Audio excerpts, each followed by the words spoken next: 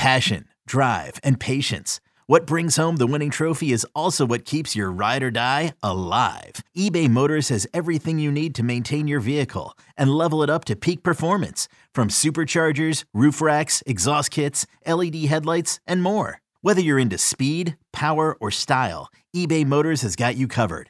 With over 122 million parts for your number one ride or die, you'll always find exactly what you're looking for. And with eBay Guaranteed Fit, your part is guaranteed to fit your ride every time or your money back. Because with eBay Motors, you're burning rubber, not cash. With all the parts you need at the prices you want, it's easy to turn your car into the MVP and bring home that win. Keep your ride or die alive at ebaymotors.com. Eligible items only. Exclusions apply. Old Man Winter here. If I had it my way, it would stay winter all year long. Short days, wind chill, black ice, and a good polar vortex. Oh, heaven. Wait, is it getting warm in here? Your cold snap is over, Old Man Winter. Spring has arrived. Spring. Spring is here, which means it's the perfect time to get away in the Hyundai you've always wanted. Visit the Hyundai Getaway Sales Event, where you can get great deals on all of our award-winning Hyundai models, like the tech-filled Tucson and Kona, as well as the spacious Palisade. Enjoy wherever you go with the peace of mind that comes with America's best warranty and 3 years or 36,000 miles of complimentary maintenance. But hurry in, these deals won't last.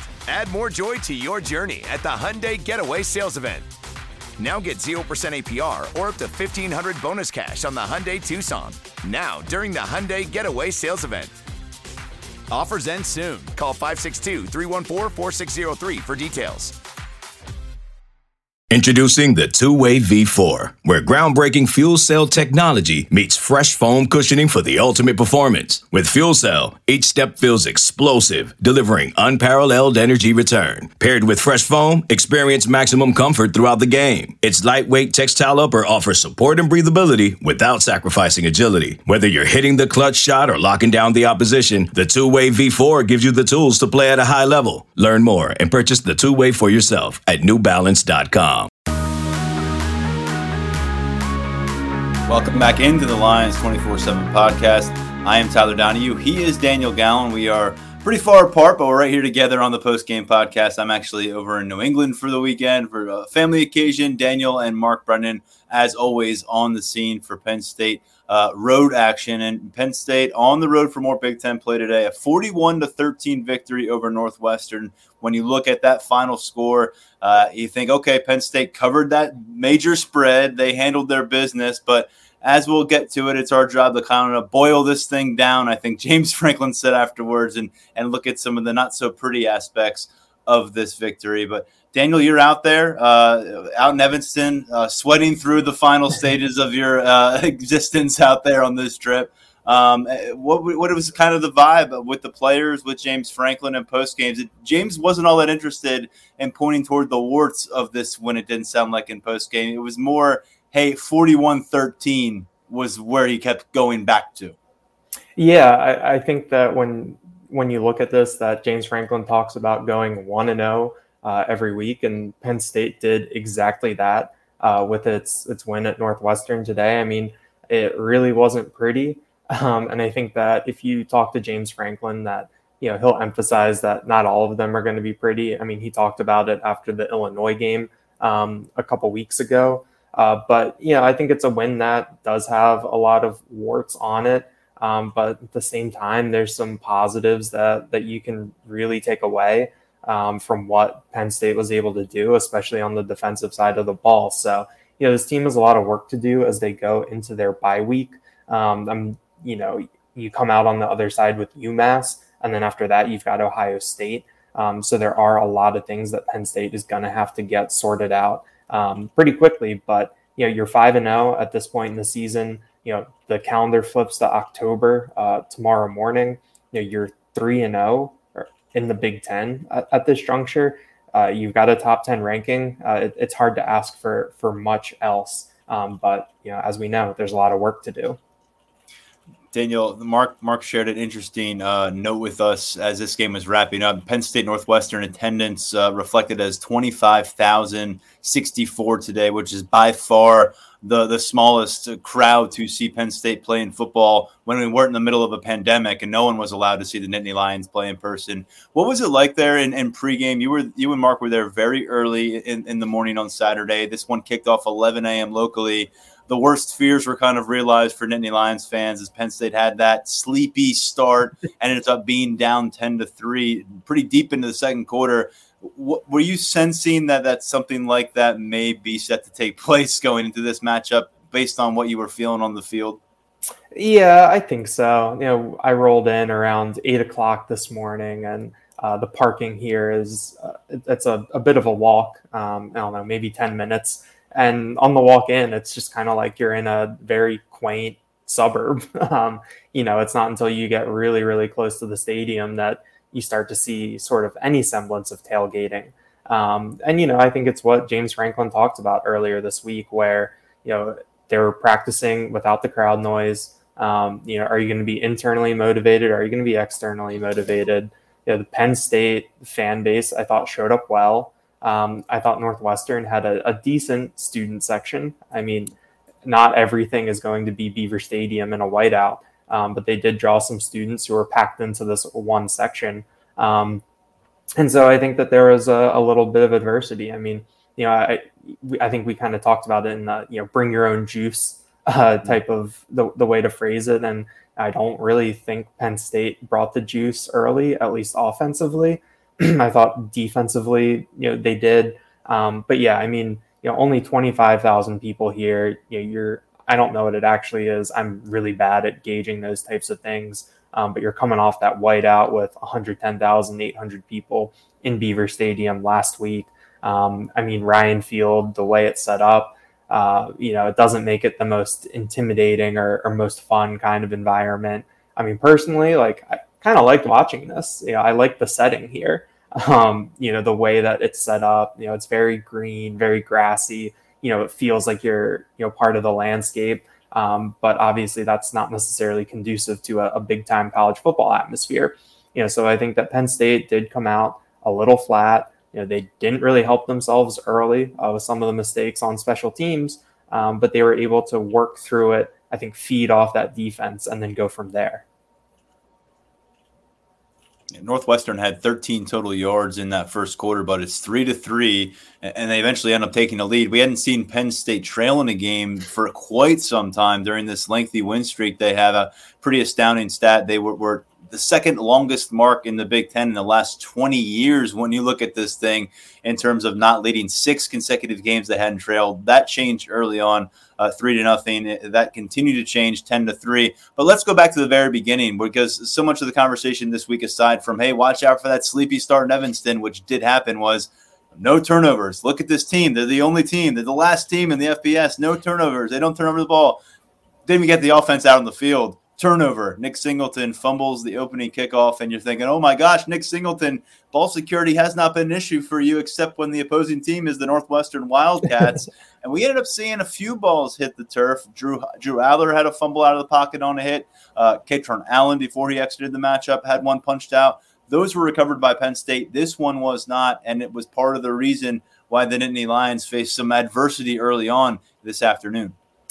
Yeah, I mean, I had after they lost the coin toss and Northwestern deferred, I had the tweet all queued up, and I think I did post it on our board that this was going to be the first time that the Penn State offense was going to start on the field this year. And because of Nick Singleton's little fumble there, you didn't even get to that point. So I put Penn State in a really adverse situation, but I thought the defense responded really well. They pushed Northwestern back on that drive and forced them to settle for a field goal. And then outside of that one long drive later in the first half, I thought that the defense played really well, had them where they wanted them. The mismatch in the trenches was so clear. But Penn State was really, it felt like on its heels. I mean, you don't expect to be trailing in a game like this, and you definitely don't expect to be trailing because of a turnover the way that this season has gone. I mean, it's like 11:05 a.m., 11:10 a.m. I think the commercial breaks probably push that back a little bit in the early going, and they're already losing. So it's very different. I think it was probably a bit of a shock to the system. And, I wouldn't necessarily call it sleepwalking the way that things were going early on, but they did need to wake up, and I think that you saw that in the second half with how things went. But I think that the defense really, really held up its end of the bargain and really helped get things rolling. I mean, they have these beautiful streaks. The point streak now, it's 12 consecutive games, 30-plus points. They have 41 points on the scoreboard today. They've scored in more consecutive quarters than anybody in college football. But the real consistency with this team, and I would really even go back to the 5-game win streak to close out last season, has been this defense. There hasn't been a week where they didn't show up. There hasn't really been a half where they didn't show up. And whereas the offense has had some series here and there, or maybe some quarters or halves this season that you could point to and say, okay, what was that about? That was a bit of a clunker from the offense. The defense just hasn't had those kind of lapses. Even as they've gone to the second and occasionally third stringers, they've been able to string together some really good football. And so while this offense, they had an 11-play, 53-yard, 5-minute field goal drive. I mean, these are the kind of field goal drives we've been seeing from Penn State lately, is just these time-consuming third down conversion, occasionally the fourth and short conversions. But beyond that drive where they pick up 3 points via Alex Felkin's field goal, 3 punts on those first 4 possessions. And meanwhile, Northwestern, they lose 4 yards on their field goal. Well, I'm not going to call it a drive. They were given the ball on the opening kickoff. They get the ball. They lose 4 yards. They cash in still with the field goal. Then they lose 3 yards on their next possession. They pick up 9 yards on their next possession. And then they go on this 10-play, 59-yard drive that takes 5 minutes off the clock for themselves. And all of a sudden, it's 10-3, Daniel. And, that upset alert text is getting sent out to phones all across college football. And you've probably got friends, and I know I had friends and family hit me up and saying, what's going on, Penn State, man? I thought this is supposed to be, and I thought you're covering a national championship contender. And our message board starts to burn down.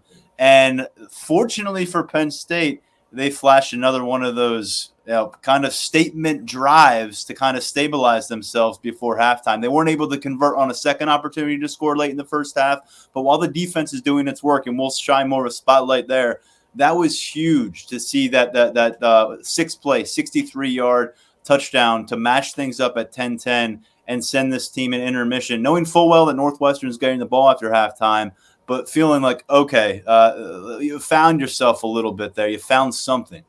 Yeah, it felt like Penn State got really aggressive at that juncture, that it kind of got up, that their backs were against the wall. They knew that they needed to do something before halftime. And I think that the way that James Franklin has talked about the middle 8 before in his time, that he's very cognizant of the fact that Northwestern is going to get the ball to open the second half. So I think you saw that with right after Penn State scored and they kicked the ball back to Northwestern. James Franklin has all 3 timeouts, and he's trying to call them to get one more bite at the apple before halftime, which they did and couldn't convert. But I think that going into that drive, Penn State was really cognizant of what they needed to do. They knew what the situation was, and they really responded and delivered. So, I thought that was, a positive to see. I think that if they went into this game at halftime trailing, 10-3 or 10-6, that, you're looking at a much different complexion coming out of halftime. I mean, I think that it might not happen against Northwestern the way that this team is constructed, but against better teams, you can only call on your defense so many times that there's going to be a time where, they break instead of bend. And I think that you were watching this game, like, you never really felt like that was going to happen against Northwestern just because of the talent out there and the fact that, AJ Henning is a nice player, wide receiver. I thought Ben Bryant threw a couple good balls, but the mismatch was just so big in the trenches that you never really felt that, Northwestern was going to make something happen. Obviously, that's not going to be the case, through mid-October and into November. But yeah, I think at that moment, Penn State, the offense kind of buckled down, got the drive and got to the end zone. And that just really, really set them up nicely right there. I mean, we saw Trey Potts take the ball in. He gave them a nice little jolt there. And I think it just got Penn State to where they really, really needed to be, going into halftime. It was a first and 10 situation from the 13-yard line. So not quite first and goal, but right on the doorstep. And Trey Potts just does all the work himself. We're so used to seeing Penn State require 3 plays to get first downs these days, or maybe even 4 plays and a cloud of dirt. That's just the style of football that we've seen of late, where, it was a little bit different to see Trey Potts pretty much go untouched. Nice wiggle out there in the open field. He reaches the end zone. And for a guy who spent 4 previous years in the Big Ten West, he's doing some damage back in those stadiums, Daniel. He threw a touchdown to give them a spark against Illinois. He reaches the end zone here in a 13-yard rush. A little bit later on to put this one on ice officially even more and to make some people happy out there in the betting world, he takes a 30-yard reception from Bo Pribula where he does a lot of the work on that one, reaches the end zone. So 2 touchdowns. I know right before we sat down to record this podcast, you spent some time writing about the day that Trey Potts put together. It's his 5th game with Penn State. Remember, he got to campus in May following graduation from Minnesota. Yeah, this day I think really belonged to Trey Potts as much as this day could belong to anyone on the offense. The way they performed, I think Keandre Lambert-Smith is probably the only other guy that really has a claim to a great day on the offensive side of the ball. Maybe Nick Singleton, but I thought that Trey Potts really showed what they brought him in to do today. You saw Kaytron Allen get dinged up at the end of the first half. He was on the sideline for the entire second half, didn't have his helmet, was sitting with his teammates, watching from the sideline. And it's something that, I thought about a lot this offseason when Penn State was, doing its roster management. You saw Kevon Lee transfer out, and you knew that Penn State had to make an addition at running back. Is that, Penn State was just so fortunate to get through that stretch run last year after Kevon Lee got hurt without Nick Singleton or Kaytron Allen getting nicked up. And that at running back that it's, you don't want to see anyone get hurt, but if you're being realistic about it, that at some point it's going to happen just because of the nature of that position. And it happened today with Kaytron Allen. It's an undisclosed thing. James Franklin said it was early. He didn't have his medical report and, just threw in there that probably wouldn't tell us anyway, even if he did know. But you call Trey Potts' number. There's a reason that he's here. And this is that type of thing where that number 3 running back is going to get called into action here and there. I don't think you're going to see a game this year where Trey Potts gets 15 carries. But what you saw today was he had 4 touches and scored 2 touchdowns. I mean, that's what you call efficiency. He was on special teams too. When Daquan Hardy returned, I think Northwestern's last kickoff, you saw Trey Potts. He almost got flagged for an illegal low block, but he just threw himself at the Northwestern player that was on kick coverage. So, I think that you're getting a guy who is here, knows his role, isn't expecting too much, but when his number's called, he's going to show up.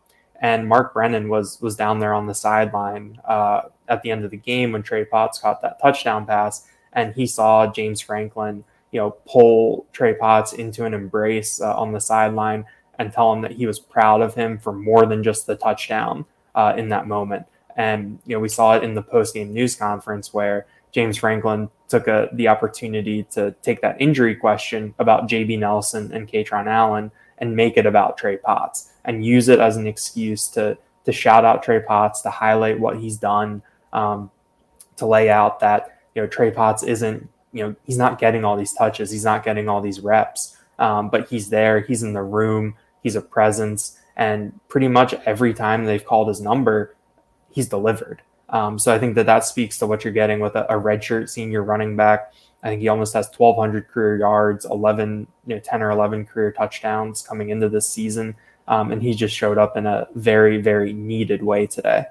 Yeah, Williamsport native, a guy who was on campus a bit, getting recruited, but never really came to fruition where he was an offered recruit. Injuries late in his high school career had a big role in that.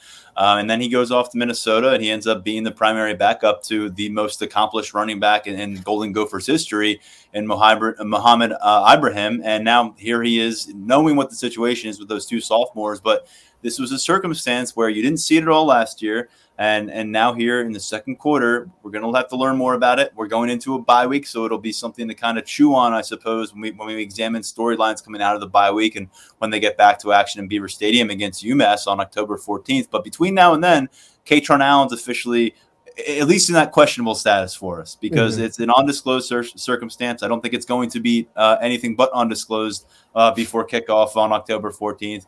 But he looked visibly frustrated. We know this is a guy who loves football. He didn't get on a plane and fly out to Evanston to watch everybody play football. He was at 6 carries for 27 yards on the day. You figured he's going to kind of share that load again of carries, and it ends up being Nick Singleton's 21 carry game for 80 yards. That ties the most carries that Singleton has had at any point in his college career. He added a team best 6 receptions on the day for 39 catches and a touchdown. Singleton continues to be more active in the passing game. But with Allen, look, it changes the complexion. We just talked about what Trey Potts did for you and how important he has proven to be, where you're not relying upon a couple true freshmen or walk-on in this circumstance. But with Katron Allen, if he's gone, if he's even sidelined, or we're even talking about this being more of a one-man, a definitive one-man or holding that starting job in Nick Singleton, then it's going to intensify on Singleton. Again, long of 16 today. He did get loose for the 16-yard catch as well, but still not seeing him carry the offense down the field. We haven't seen that kind of a moment for Nick Singleton. He's up to 20 touchdowns in his young career. He's got 7 touchdowns on the season. Reaching the end zone, scoring has not been a problem thus far, but just below 4 yards per carry. That's kind of where he's been for much of the season now, and we're about halfway through this regular season. Whether or not Katron Allen is available coming out of this bye week or not, I think Nick Singleton, you're going to want to look, and this ties into the entire run game. The production has to be more robust. It has to be more threatening on a week-to-week basis if Penn State's truly going to bust the lid off their ceiling and break through as a Big Ten title contender and a Big Ten title winner. Yeah, I mean, you're going to need big plays to beat some of these teams that are on the schedule down the stretch. And I think last season we saw that Nick Singleton can be that kind of player. I mean, he ripped Auburn's heart out down there in Alabama last September. And we just haven't seen that from him yet this year. And I think that when, from everything we know about him, everything that we know about the offense, the continuity that they had up front, the development on the offensive line, I think the running game was maybe the thing that people were least worried about coming into this year. I mean, I think that we thought that we would see Nick Singleton just kind of pick up where he left off last year, just running, just through opposing defenses, whether it's Big Ten, the non-conference, or what. And that just hasn't really happened this year. He had a couple nice plays today where he showed a little bit of wiggle or got tripped up once he got through a hole. I think that there was one play where I believe it might have been Sal Wormley. His guy got off his block just maybe a split second too early. And if he hadn't, Nick Singleton might have had a really, really nice run. But I think Nick Singleton is someone who is going to do whatever the team needs to do to win. We saw him in the passing game. I think he had 3 catches for 35 yards or so. He was someone that Drew Aller was looking to when he needed him. 6 catches for 39 yards. But I think just looking at, and you saw Singleton too, pushing Drew Aller on those quarterback sneaks and stuff like that. So he's going to do whatever it takes to win.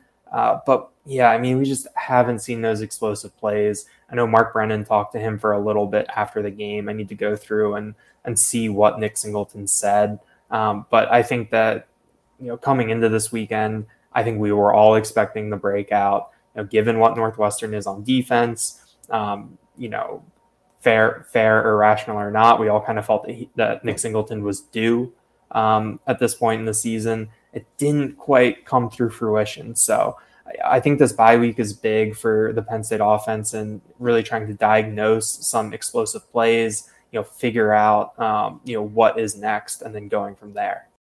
We'll be right back on the Lions 24/7 podcast. If you want to win your fantasy football league, it starts right now. The offseason is the best time to get ahead of the competition. We'll help you win your league on the Fantasy Football Today podcast, part of CBS Sports Podcast Network.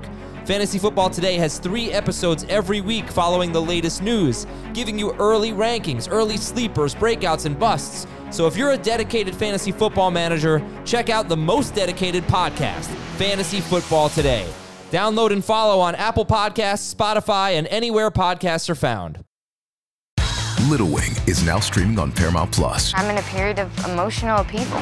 Is that all the I don't care crap? A little adventure. Where are you going? I'm gonna steal a bird from the Russian pigeon mafia. Let's do it. Goes a long way. Starring Brooklyn Prince with Kelly Riley and Brian Cox. Life can hurt, but life is sweet. Little Wing, rated PG-13, may be inappropriate for children under 13. Now streaming exclusively on Paramount Plus.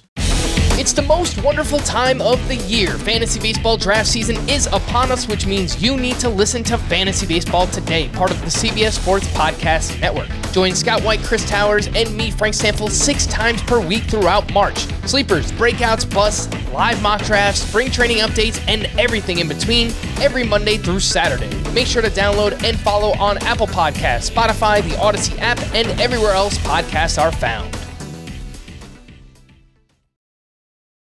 Yeah, this was the Northwestern bringing in the Big Ten's worst defense in terms of rushing yards allowed per game. Today, Penn State gets 134 total rushing yards on 39 rushes, 1 sack allowed. I know you noted it earlier, but J.B. Nelson was lost pretty early in this contest, the starting left guard.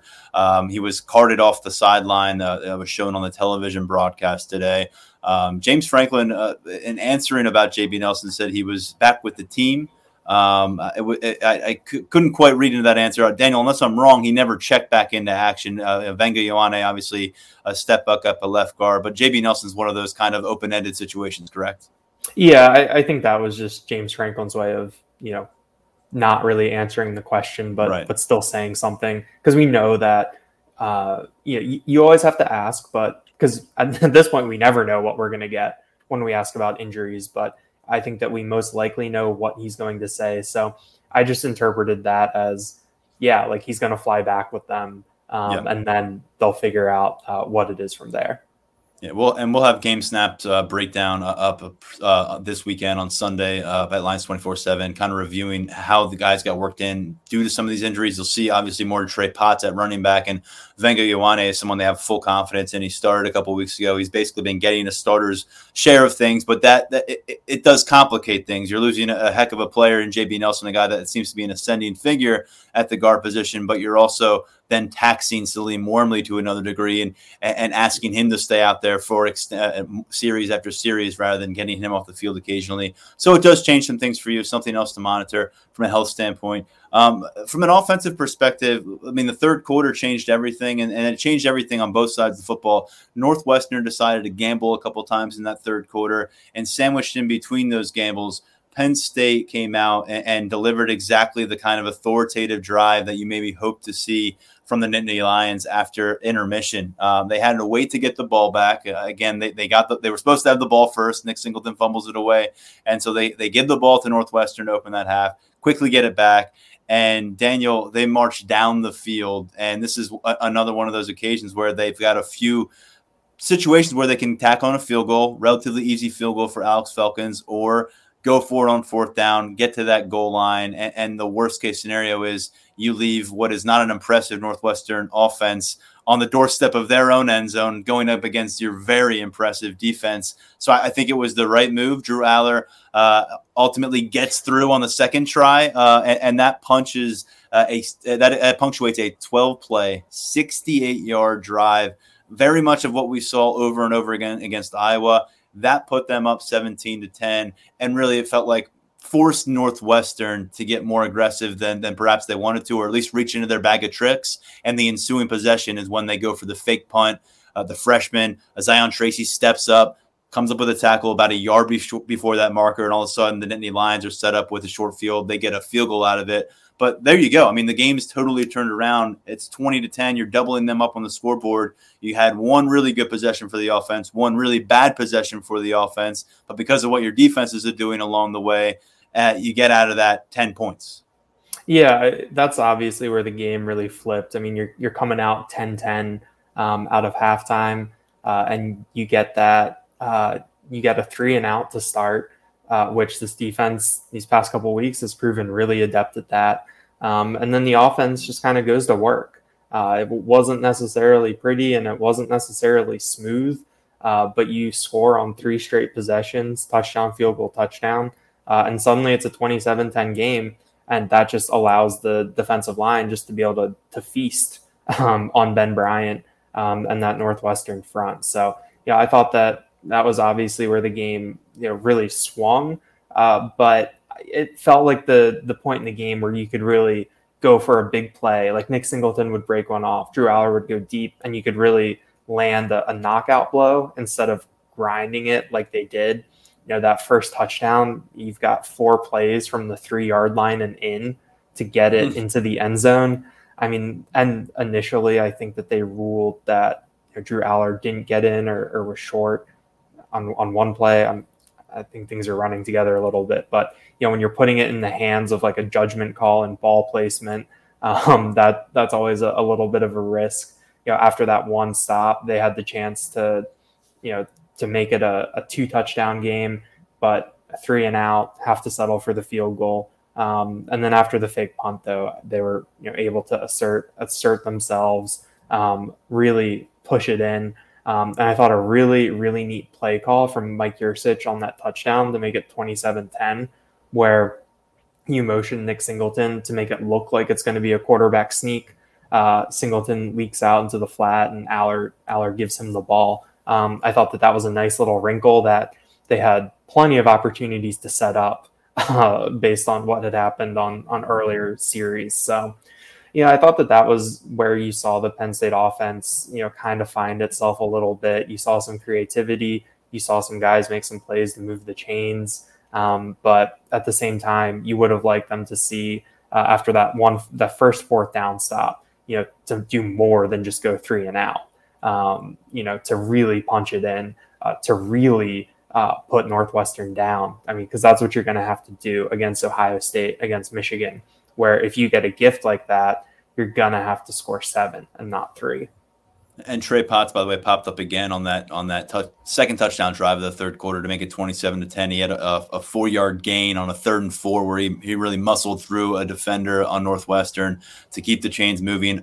2 plays later, a 2nd and goal from the 2 is when Aller finds Nick Singleton for the touchdown strike. There's Singleton's 2nd touchdown of the day, Aller's 2nd total touchdown of the day. He now has 10 total touchdowns on the season.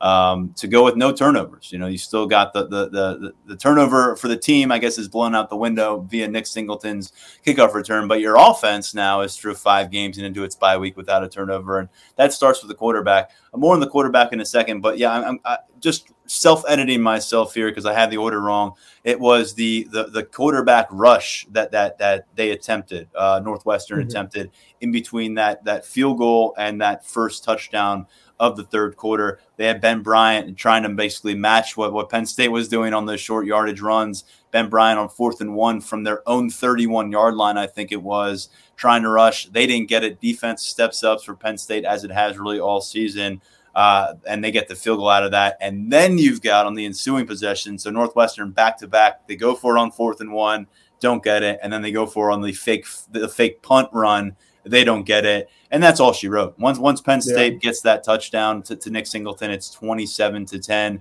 We had a really long look at Northwestern's offensive attack by that point. And pretty soon afterward, you've got Ben Bryant actually exiting the game with an injury on a collision with Zane Durant. When Northwestern's down at the goal line trying to cut this one down to maybe 10 points, they cut it to 27-13 ultimately. But Zane Durant was a big reason why there weren't more than 3 points, Daniel. He had a sack of Bryant on 3rd down at the doorstep of the goal line. And this is a guy who had 3 tackles for loss to go with that sack today. James Franklin spent some time praising him in postgame. sophomore player. I thought he was one of 2 sophomore defensive linemen who just splashed all through the field all day, along with Denai Dennis Sutton. Mm-hmm. But Zane Durant, if you're getting this kind of an interior twitchiness and that interior penetration, there's a reason he was a 3rd down pass rush specialist last year. Now he's an every down guy, and you're starting to see why there's been so much buzz about him in the Lasch building. He's got a ton of athleticism.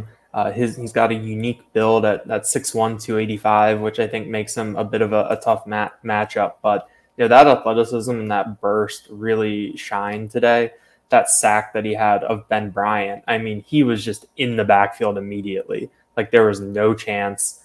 He delivers a big hit to knock Bryant out of the game. And that was really sort of felt like an exclamation point on how things have been going. But, I think that, we've seen a lot with the edge rush where, a couple holding calls can probably be called here and there. Chop Robinson is probably fighting through, more than a little bit in that department. But, we've seen the defensive ends be close a lot this season where they're almost there. They've got their arms out right when the quarterback's, releasing the ball. But, if you have that coming from the middle, if you can marry that to pressure up the middle, I mean, it'll make things so much easier on the back end for Penn State. So I thought Durant, I think this is the type of performance that we'd been waiting for from him for a while. We've heard about him since he got to Penn State, basically from day one, as someone who impressed a lot. We saw him play a lot of football last year. We've seen him move into the starting lineup, I believe, a couple times this year. And for him to come up with a game like this and really provide a spark on the day when Penn State needed something from its defense to really push themselves over the finish line, I think that bodes well. And I think that he can put himself in a position to really contribute a lot down the stretch. Kobe King had a couple tackles for loss. Yeah. He had a sack. Adiza Isaac had a sack. You had Denai Dennis Sutton, as I said, with a sack, and that was just part of his involvement. I felt like he was just disrupting plays and forcing guys to do things. It's fun to see this former 5-star blossoming as a sophomore. You had Keon Wiley and Zariah Fisher getting involved with the sack. 7 total sacks, I believe it was, for the day. 12 tackles for loss for the Nittany Lions collectively against Northwestern. Yet again, eliminating an opponent under 200 total yards. It was under 100 yards against Iowa. I don't think you're going to keep that up. But unless I'm mistaken, this is 4 out of 5 games now, Daniel, where the opposing team has failed to reach 200 total offensive yards by the time things are done. Manny Diaz is dealing right now. And as we know, he's got the depth to throw a lot your way. And between a bye week and UMass, there's a lot to workshop here for a defense that just hasn't given you much to poke holes. I mean, he's pushing all the right buttons right now when it comes to the defense. We've seen a couple complete performances from them these past couple weeks. I mean, nothing is going to be as complete as what we saw last week against Iowa. But this showed just the talent that they have. Putting guys in position to really make an impact. We saw that 3rd down, 3 defensive end rush package again this week, a decent amount. And Northwestern was in a lot of 3rd downs. So you had the opportunity to really let them eat. I do think Kobe King had a really, really nice game. I think that he has really come into his own in that Mike spot. I do think that with the talent of some of the other linebackers that, he's not necessarily playing that much football, and you see him come off the field in certain packages. But when he's on the field and he's in the middle, it feels like he's in control, and he's playing with just a really high motor. I mean, that sack that he had, he misses Ben Bryant, I think on a pump fake, or Ben Bryant steps up in the pocket and Kobe King regroups and is able to bring him down behind the line. I think that was just a really, really nice hustle play. I think that he is someone that really did a lot of work this offseason that's paying off right now. But the defense as a whole, everything just really seems to fit together nicely. You did have a couple plays here and there with some shaky tackling in the open field, but they did their jobs in limiting these mistakes. There's no kind of real busted play that leads to a 70-yard touchdown. It felt like they were in control. You're not going to be as dominant every week as you were a week ago, but they just did such a good job of getting off the field when they needed to and giving this offense the opportunities to take the lead, take control, and pull away. Northwestern's leading rusher on the day was backup quarterback Brendan Sullivan, 25 yards in garbage time. So says a lot about what they were able to do against Northwestern on the ground today, putting a lot of pressure on them to try to make it work against the perimeter. Tough task against this defensive backfield. Daquan Hardy keeps the momentum ball rolling in the right direction. 4 straight games now with a takeaway for Penn State's defense. Daquan Hardy, 2 of the last 3 games since he got back into the swing of things with an interception now. So 66-0 on the season now in the third quarter. I just want to go to that because to me, that's clearly the sign of a team that is handling its halftime correctly. Let's keep doing what you're doing in halftime. But I think it's another testament to the depth and the attrition that we're seeing play out. It feels like a weekly basis, the same story. The opposing defense, limits Penn State to 2 to 3 yards per rush in the first 2 quarters, and then all of a sudden it's 4 to 6 yards per rush in the third quarter. And the opposing offensive line, which kind of held up firmly through the first 2.5 quarters, starts to show cracks, and eventually the dam opens up by the end of the third quarter. I mean, we're not making it up when we were talking about it in August. This is a very deep team on both sides of the ball. They're using that specifically in the trenches. And third quarter, 66-0 through 5 games. That's a reflection of that to me. Yeah, it's a pretty mind-boggling stat, especially given the fact that the offense it hasn't felt like that. It's been super crisp all season long. But, whatever adjustments they're making at halftime, we talked to some of the players today about the halftime message, and they said that the message every week is that it's 0-0. No matter what the score is in the game, they're coming out that they want to win the third quarter. They want to win the second half. And when you talk about pushing the right motivational or messaging button, I think that's one that's really working for Penn State. So how sustainable is that going to be? We'll see. But I think that we've really seen Penn State gap its opponents in the third quarter. And we saw that against Illinois. We saw that again today. I think that having the depth, having the conditioning, and having the athletes, I think that's where the talent gap really, really shows against these, inferior opponents, even if it is a Big Ten team. So I think that's going to be something to track as we move forward. How does Penn State continue to really put the foot on the neck of its opponent coming out of the break and use that as the opportunity to really, really kick things into gear through the third quarter and into the fourth. Once again, it was a day where Penn State was starting out with the ball in great situations. Average start of their own 42-yard line today on the road at Northwestern. That's been a common theme, helped in large part by this defense, obviously. And when you see 41 points and when you think about Katron Allen not being available and Singleton maxing out at 80 yards on the ground, you may think that Drew Aller had himself a really impressive kind of day out there. But that was not the case. He was actually below 50% pass completion at halftime when this was a 10-10 game. He finishes above 50%, but barely, 18 of 33, 189 yards. 1 touchdown, and there were some really kind of head-scratching misses. You're thinking either, okay, this is a young quarterback showing that he's still a young quarterback, or the offensive meetings didn't exactly work to effectiveness by the time they got to Saturday, because we're talking about receivers not being in the area of these throws in some key situations. Now there were stretches that touchdown drive to match the scoreboard in the second quarter, the long touchdown drive that he ends up punctuating with a run in the third quarter, where he had some key third down throws. He got hot. He found Keandre Lambert-Smith a couple times. He found Theo Johnson another time. And those were important throws, but there was a lot of opportunities here, Daniel, where Penn State could have really wrapped their hands around Northwestern's neck, stayed on the field, just move the chains, move towards midfield, continue to put the pressure on them. And instead it would be a 3-and-out or 5 or 6 plays, and all of a sudden you're off the field because of some misses. So Drew Aller, right around 50% completion away from home, right around 80% completion back home in Beaver Stadium through those 3 games there. We've got a lot to learn about him. He hasn't lost. He hasn't turned the ball over. He hasn't been forced to play catch-up in the fourth quarter. He has been forced to save the day on the road to this point. So there's a lot of stuff we're still learning about Drew Aller, and clearly they can survive less than stellar performances. But this is one that reminds you that he remains a work in progress, and even though we think he can be a number 1 draft pick when it's all said and done here with the Nittany Lions, it doesn't mean he's a number 1 draft pick here on September 30th, 2023. Yeah, Aller's performance, it felt like that the way that the game flow was early on and the opportunities that he had, he really did have a chance to really dice up this Northwestern defense. But some of the throws that we'd seen him make through the first couple weeks of the season, especially those outs to the sideline, some things over the middle where there's a guy open. He had that one incompletion to Keandre Lambert-Smith where like directly over the middle where it just felt like he kind of short armed it and it went behind.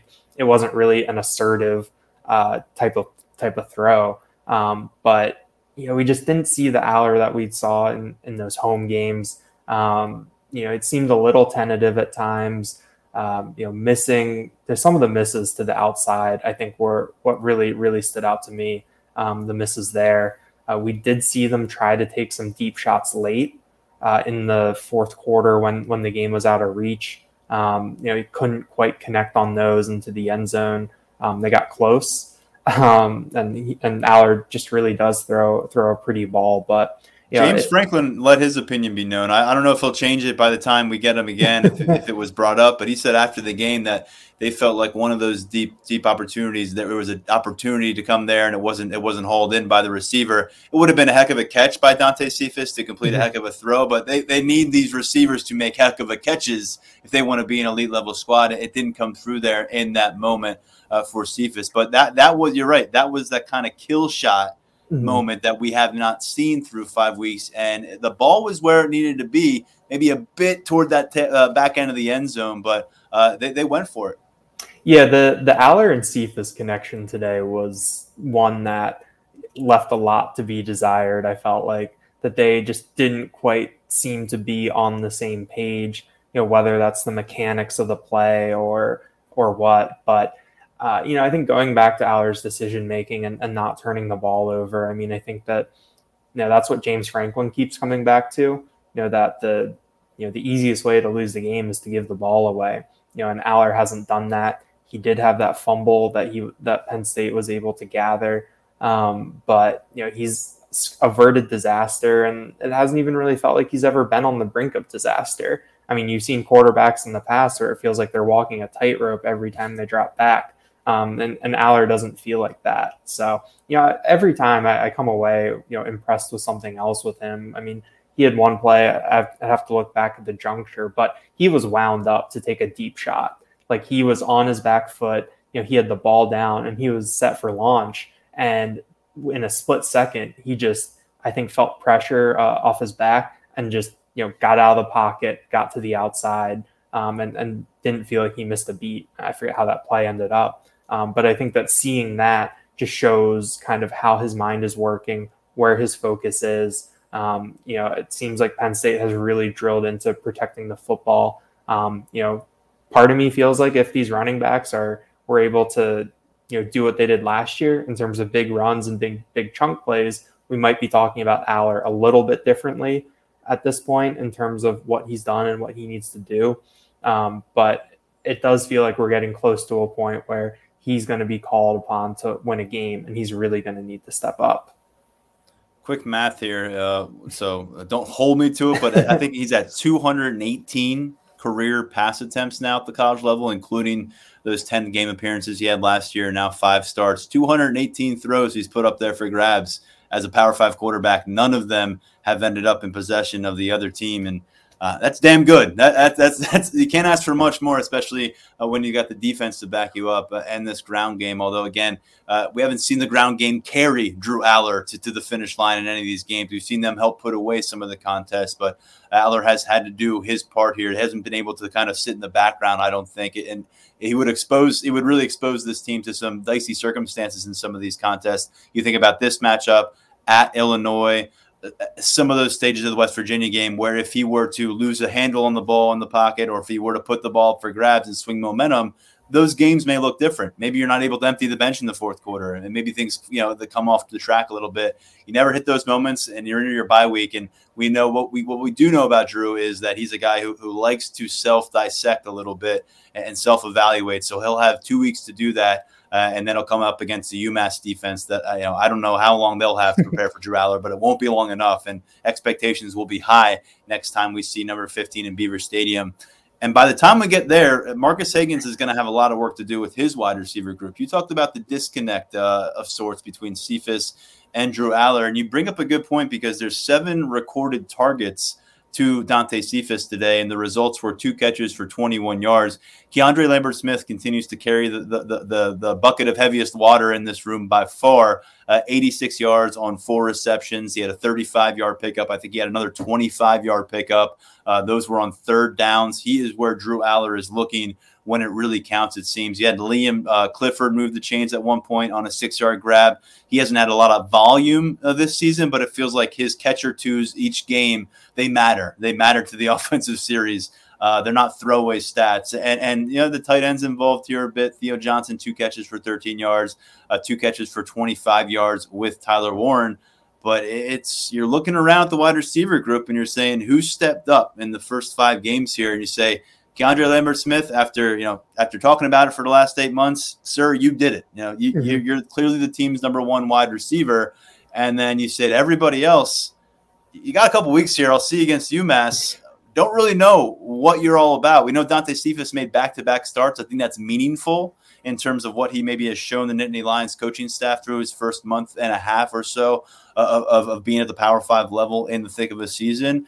But, he goes in. He had opportunities today, maybe when you talk about the balls that were thrown in his direction, where he could go into the bye week with a different narrative, maybe be entrenched as somebody who's going to be near the top of this depth chart. Instead, we're left with the same refrain, Keandre Lambert-Smith and just about everybody else. Yeah, I guess we made it this far without mentioning that Harrison Wallace was questionable today, did make the trip, warmed up, and early in warmups was going through at the front of the lines, working as a 1. But then when they got into the passing skeleton, he was back with the 3s, and we did not see him. So that's twice in 3 weeks that Harrison Wallace hasn't played. He's been questionable for 3 straight weeks. We did see him last week for a little bit against Iowa. So that's one to monitor as we go through the bye week in terms of someone who could also have an impact on the passing game. But yeah, Keandre Lambert-Smith, I have to give him a ton of credit for really establishing himself as someone that Drew Aller can go to. All 4 of his catches today went for first downs. He did some nice things with the ball in his hand. And every time Aller threw to him and completed it, it just felt like it was something that they badly needed in a big spot. But after that, it's just, there's not really any consistency. We saw a couple targets for Omari Evans, and we saw him get some run earlier in the game. That hasn't really manifested into anything. I think that Cephas is one of those guys where, maybe if they hit on 1 or 2 of these deep ones, then maybe things really kick into gear. Liam Clifford has been, kind of quiet recently. Caden Saunders is still quiet. Malik McLean has been, pretty invisible these past 2 weeks. So it's just a really, really interesting situation. You need someone to step up. And I think that that's something that could maybe help Drew Aller and unlock things. But I think part of it feels like the basketball cliche where as soon as you see one go through the hoop, you feel a lot better. I think that if one of these wide receivers besides Keandre Lambert-Smith can get loose for a big play and make something happen, I think that could really, really open things up and help with the confidence of that group. I'm trying to figure out if this receiver situation is going from intriguing to concerning for me. For a while, it's been, who's going to be the X factor? Who are the 2 or 3 guys in the next month or 2 that are going to really rise up, grab this opportunity, and be playmakers for Penn State down the stretch? And that was the intriguing aspect. And now we're through 5 games, and we got a couple weeks until we get a chance to see them again, and still don't have answers there. And it's been more of seeing guys get their run and not really have a lot to show for it, rather than guys get their run and then the next week it's somebody else and he's putting up big numbers. And maybe early on it looked that way, 300-plus yards receiving for this wide receiver group in the first game. But thus far it's been Keandre Lambert-Smith, 25 catches on the season for almost 400 receiving yards, 3 touchdowns. And then Harrison Wallace is still the next man up. He hasn't caught a pass since the Delaware game. And he's the next wide receiver on that list with 10 catches. So, you've got the tight end group to supplement this. There's no doubt about that. You've got Nicholas Singleton more involved. He's got 13 catches through the first 5 games here. But this is a room that when you're looking for, and this is the time of the year where you start doing it. There's a lot of teams that are still unbeaten, but that number is going to go down and down and down.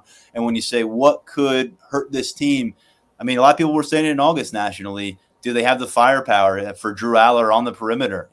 Do they have that? And Keandre Lambert-Smith has shown what he is. Would love to see Harrison Wallace get a chance to come back healthy. He's a guy that everyone was raving about in preseason camp, and I think we saw some of that show up on the field through the first couple Saturdays. But right now, it's just, again, starting to border that line from intriguing to concerning. And when you're 5-0 and you've won 10 consecutive games by 14-plus points, that concerning list is pretty short. And there's teams that are juggling chainsaws right now in their list of concerns at this stage of the college football season. But, Daniel, if there's something else you'd point to right here, coming off a 41-13 victory, it's our job, as James Franklin said, and it's his job to spend the next couple of weeks trying to figure out, what are the problem areas of an undefeated Penn State football team. We'll jump into it more in future episodes, but as you wrap up your time in Evanston, what gives you a little bit of pause about Penn State's title hopes, and what gives you encouragement about where they are going into the bye week? Yeah, I'm just going to go back to the lack of explosive plays in the passing game. Yeah, I think that's something that really stands out to me as what you want to see from Penn State. You need those big plays. You need to be able to land a knockout blow. You need to be able to swing the momentum of a game on one play. And it doesn't have to be Drew Aller. Like, it could be Nick Singleton or Katron Allen or, Caden Saunders in the return game on punts. But you need some sort of big explosive play that's going to be able to flip a field or, just put a team back on its heels. We saw Penn State do that last year. I mean, you think about that Maryland game last year where Nick Singleton is running over guys and guys just don't want to tackle him by the end of the game. We just haven't seen that from Penn State yet. And I think that is something that's a little bit of a cause for concern because, you scored 41 points against Northwestern, but it wasn't an easy 41. You look at scoring against Ohio State, potentially having to keep up with them. I mean, that's going to be difficult, and you're going to need some big plays to make that happen. But as for encouragement, I mean, this defense is just really, really clicking. I mean, it's pretty easy, I think, to run out of superlatives for them. Manny Diaz is just doing a great job pushing all the right buttons. These personnel combinations, I think, are really, really working. And I think that the players are just confident. They're having fun. They know that he's putting them in a position to succeed. And that is what we're seeing on Saturdays. Yeah, we haven't seen Penn State need to say, you have to win us this game, defense. You have to do it. They've played a lot of complimentary football, but we know, I think, that they could get that done if it comes down to it, if Penn State weren't able to reach that 30-point threshold finally in one of these matchups. But 5-0 on the season, number 6 right now nationally. They've got a week to kind of sit out of the fray and watch college football teams fall apart a little bit more. They've got bumps and bruises to handle more than at any point in the season right now coming out of this Northwestern matchup. So we'll be tracking some of that stuff. Just a heads up on our podcast plan for the upcoming week. We're going to go to Tuesday and Thursday this week. There's no post-game podcast next Saturday. That goes without saying. We're going to take our Monday podcast off the schedule this week for the bye week format. Let Mark and Daniel recuperate from their road trip a little bit. But we'll come at you with Tuesday, take more of a longer look at the Northwestern game, at these 5 games. And we'll have some fun with some guests this week as we get a chance to kind of come up and catch our breath after a 5-0 start for Penn State. Daniel, great coverage from Evanston. Wishing you and Mark well on your journey back to Happy Valley. Thanks, Tyler. Thanks for holding it down in New England. That's right. We're all over the place. Thanks to everyone for listening to the Lions 24/7 post-game podcast. On behalf of Daniel, I'm Tyler Donahue. We'll talk to you real soon. The hit Paramount Plus original docuseries returns. The last time I saw Max, he looked at us laughing, and then everything changed in a blink of an eye. My feeling as a detective is that he was murdered. Yahoo Entertainment calls it a spine-chilling docuseries showcasing real-life tragedies. What if it was your child who went missing? We need to know the truth. Never seen again. Now streaming on Paramount Plus.